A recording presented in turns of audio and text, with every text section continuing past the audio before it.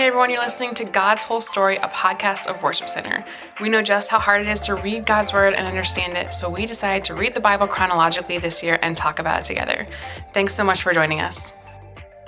Hey everyone, you're listening to God's Whole Story. This is Chelsea. I'm here today with my co-host Ryan, and we are in Joshua talking about Ai, or as Ryan says, I can't stop thinking about pirates now. I like it. And Achan. Oh man, Achan. That poor guy. Actually, not really, because he disobeyed. But Yep. His poor family. That's what I'm going to say. His poor family. All right, what stuck out to you today?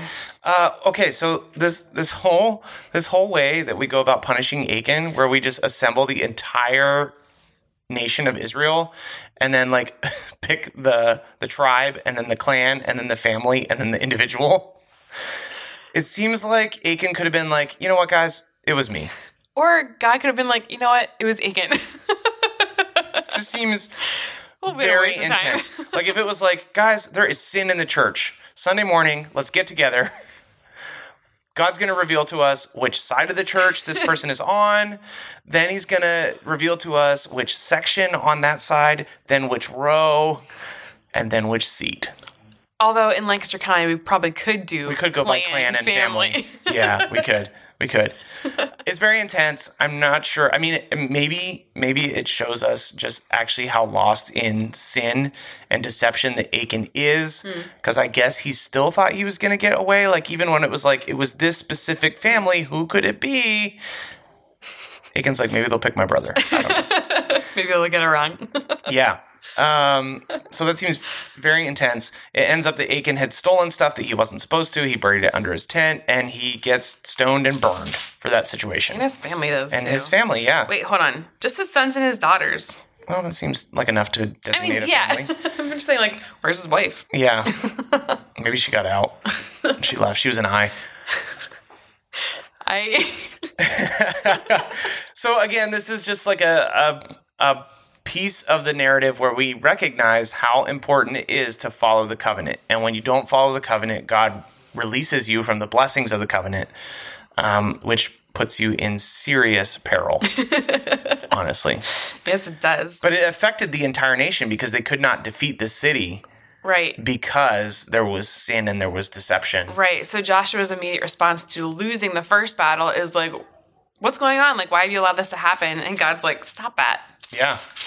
Go do this very complicated process of our judicial system. Yeah.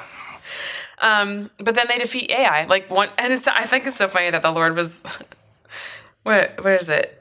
On verse 26, chapter 7, verse 26 says, so the Lord was no longer angry. And then they moved on. There you go. But it is kind of like, I mean, correct me if I'm wrong, but it's just kind of going back to this sacrifice. It's not a sacrifice, but the sacrificial system of how, like, this wrong needs to be righted, and then we can keep going. Yeah. Yeah, and I think a lot of it is in terms of the covenant. Like, if you will stay committed to this covenant, which you have struck between yourselves and God, you will be blessed. And if you are not, you will not be blessed. And so that's what we see here. They're not being blessed. Actually, their entire nation is not being blessed because of the sins of one person. So it's just the seriousness. It's the seriousness that God takes this covenant with. And Achan's responsible for the lives of the people that were killed in the first battle. Like, his sin, because of his sin, those people were killed. And so, I mean, it's not like he went and killed them himself, but it's because of him. And so there was a serious consequence for his disobedience. So a really, really interesting contrast. Like, if you're looking at this and you're like, man, God, like, why are you so mean to poor Achan? We've just read about Rahab, which is the exact opposite. So here we have Rahab coming from a nation of people who are against God. We know that because, like, it's been told us several times, been told to us. But she alone is willing to have faith in God. And because she alone is willing to stand out and have faith in God, she preserves her entire family. So Achan is stepping out and saying he doesn't want to listen to God and his entire family is judged. Rahab is stepping out and saying she does have faith in God and her entire family finds salvation. Yeah. It's very interesting. It's really cool. So at the same time, I do think it gives us this really sound picture of a God of justice. Because if you are willing to be faithful, he will preserve you. And if you are not faithful, he will judge you. Yeah. Yeah. Do you have any thoughts about the Gibeonites deceiving Israel? I don't know a ton about what's going on there, other than actually it seems like what they did seems kind of smart. Maybe this is something we'll cut out later. Last episode, I went back to VeggieTales. I very specifically remember a flannel graph. Oh man, flannel graphs are the best. Of the Gibeonites deceiving the Israelites and the little moldy bread. No way. I do. Moldy bread flannel graph. Yeah. Guys, if you're wondering if we grew up in church, as soon as we talk about flannel graphs, you can be like, oh, yes, they did. We did. Yes. Guys, thanks so much for listening to God's Whole Story today. We'll be back tomorrow. Bye. See ya. Today we're reading from the book of Joshua, starting in chapter 7. We'll also be reading briefly from 1 Chronicles to bring some context to the story. But Israel violated the instructions about the things set apart for the Lord. A man named Achan had stolen some of these dedicated things, so the Lord was very angry with the Israelites. Achan was the son of Carmi, a descendant of Zimri, son of Zerah, from the tribe of Judah. The son of Carmi, a descendant of Zimri, was Achan, who brought disaster on Israel by taking plunder that had been set apart for the Lord. Joshua sent some of his men from Jericho to spy out the town of Ai, east of Bethel near Beth Haven. When they returned, they told Joshua, "There's no need for all of us to go up there. It won't take more than 2,000 or 3,000 men to attack Ai. Since there were so few of them, don't make all our people struggle to go up there." So approximately 3,000 warriors were sent, but they were soundly defeated. The men of Ai chased the Israelites from the town gate as far as the quarries, and they killed about 36 who were retreating down the slope. The Israelites were paralyzed with fear at this turn of events, and their courage melted away. Joshua and the elders of Israel tore their clothing in dismay, threw dust on their heads, and bowed face down to the ground before the ark of the Lord until evening. Then Joshua cried out, "O sovereign Lord, why did you bring us across the Jordan River if you're going to let the Amorites kill us? If only we had been content to stay on the other side. Lord, what can I say now that Israel has fled from its enemies? For when the Canaanites and all the other people living in the land hear about it, they will surround us and wipe our name off the face of the earth. And then what will happen to honor your great name?" But the Lord said to Joshua, "Get up. Why are you lying on your face like this? Israel has sinned and broken my covenant. They have stolen some of the things I commanded must be set apart for me. And they have not only stolen them, but have lied about it and hidden the things among their belongings. This is why the Israelites are running from their enemies in defeat. For now, Israel itself had been set apart for destruction. I will not remain with you any longer unless you destroy the things among you that were set apart for destruction. Get up, command the people to purify themselves in preparation for tomorrow. For this is what the Lord, the God of Israel, says. Hidden among you, O Israel, are things set apart for the Lord. You will never defeat your enemies until you remove these things from among you. In the morning you must present yourselves by tribes, and the Lord will point out the tribe to which the guilty man belongs. The tribe must come forward with its clans, and the Lord will point out the guilty clan. That clan will then come forward, and the Lord will point out the guilty family. Finally, each member of the guilty family must come forward one by one. The one who has stolen what was set apart for destruction will himself be burned with fire, along with everything he has, for he has broken the covenant of the Lord and has done a horrible thing in Israel. Early the next morning, Joshua brought the tribes of Israel before the Lord, and the tribe of Judah was singled out. Then the clans of Judah came forward, and the clan of Zerah was singled out. Then the families of Zerah came forward, and the family of Zimri was singled out. Every member of Zimri's family was brought forward person by person, and Achan was singled out. Then Joshua said to Achan, "My son, give glory to the Lord, the God of Israel, by telling the truth. Make your confession and tell me what you have done. Don't hide it from me." Achan replied, "It is true. I have sinned against the Lord, the God of Israel. Among the plunder, I saw a beautiful robe from Babylon, 200 silver coins, and a bar of gold weighing more than a pound. I wanted them so much that I took them. They are hidden in the ground beneath my tent, with the silver buried deeper than the rest." So Joshua sent some men to make a search. They ran to the tent and found the stolen goods hidden there, just as Achan had said, with the silver buried beneath the rest. They took the things from the tent and brought them to Joshua and to all the Israelites. Then they laid them on the ground in the presence of the Lord. Then Joshua and all the Israelites took Achan, the silver, the robe, the bar of gold, his sons, daughters, cattle, donkeys, sheep, goats, tent, and everything he had, and they brought them to the valley of Achor. Then Joshua said to Achan, "Why have you brought trouble on us? The Lord will now bring trouble on you." And all the Israelites stoned Achan and his family and burned their bodies. They piled a great heap of stones over Achan, which remains to this day. That is why the place has been called the Valley of Trouble ever since. So the Lord was no longer angry. Then the Lord said to Joshua, "Do not be afraid or discouraged. Take all your fighting men and attack Ai. I have given you the king of Ai, his people, his town, and his land. You will destroy them as you have destroyed Jericho and its king. But this time you may keep the plunder and the livestock for yourselves. Set an ambush behind the town." So Joshua and all the fighting men set out to attack Ai. Joshua chose 30,000 of his best warriors and sent them out at night with these orders: hide in ambush close behind the town and be ready for action. When our main army attacks, the men of Ai will come out to fight as they did before, and we will run away from them. We will let them chase us until we have drawn them away from the town, for they will say, "The Israelites are running away from us as they did before." Then while we are running from them, you will jump up from your ambush and take possession of the town, for the Lord your God will give it to you. Set the town on fire as the Lord has commanded. You have your orders. So they left and went to the place of ambush between Bethel and the west side of Ai. But Joshua remained among the people in the camp that night. Early the next morning, Joshua roused his men and started towards Ai, accompanied by the elders of Israel. All the fighting men who were with Joshua marched in front of the town and camped on the north side of Ai with the valley between them and the town. That night, Joshua sent about 5,000 men to lie in ambush between Bethel and Ai on the west side of the town. So they stationed the main army north of the town and the ambush west of the town. Joshua himself spent that night in the valley. When the king of Ai saw the Israelites across the valley, he and all his army hurried out early in the morning and attacked the Israelites at a place overlooking the Jordan Valley. But he didn't realize there was an ambush behind the town. Joshua and the Israelite army fled toward the wilderness as though they were badly beaten.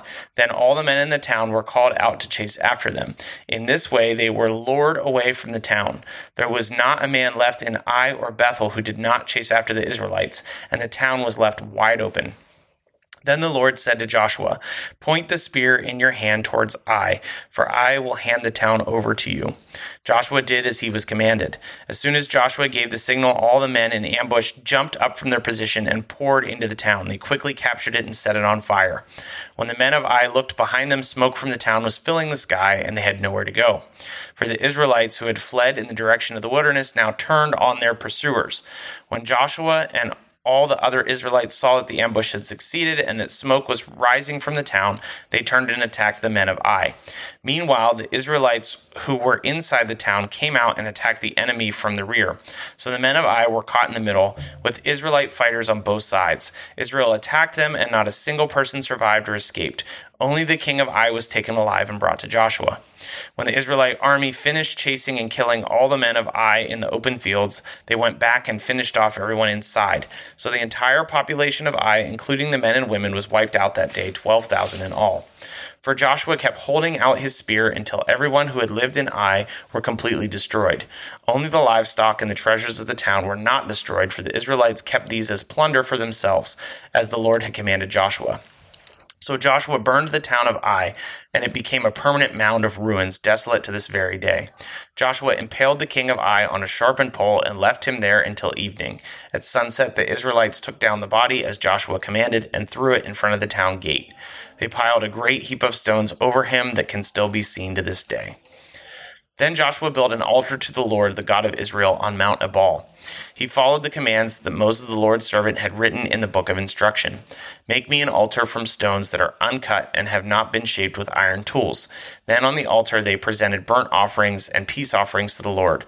And as the Israelites watched, Joshua copied onto the stones of the altar the instructions Moses had given them. Then all the Israelites, foreigners and native-born alike, along with the elders, officers, and judges, were divided into two groups. One group stood in the front of Mount Gerizim, the other in the front of Mount Ebal. Each group faced the other, and between them stood the Levitical priests carrying the ark of the Lord's covenant. This was all done according to the commands that Moses, the servant of the Lord, had previously given for blessing the people of Israel. Joshua then read them all the blessings and curses Moses had written in the book of instruction. Every word of every command that Moses had ever given was read to the entire assembly of Israel, including the women and the children and the foreigners who lived among them.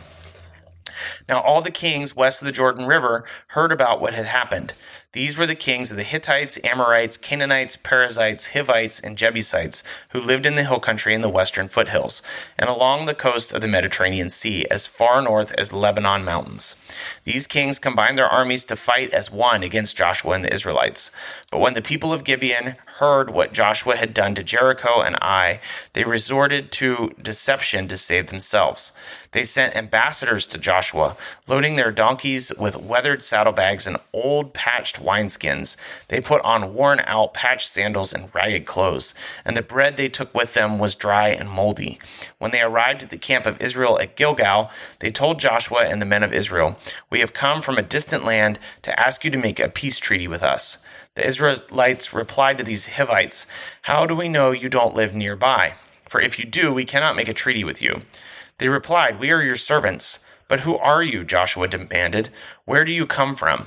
They answered, "Your servants have come from a very distant country. We have heard only of the might of the Lord your God and all he did in Egypt. We have also heard what he did to the two Amorite kings east of the Jordan River, King Sihon of Heshbon and King Og of Bashan, who lived in Ashtaroth. So our elders and all the people instructed us, take supplies for a long journey.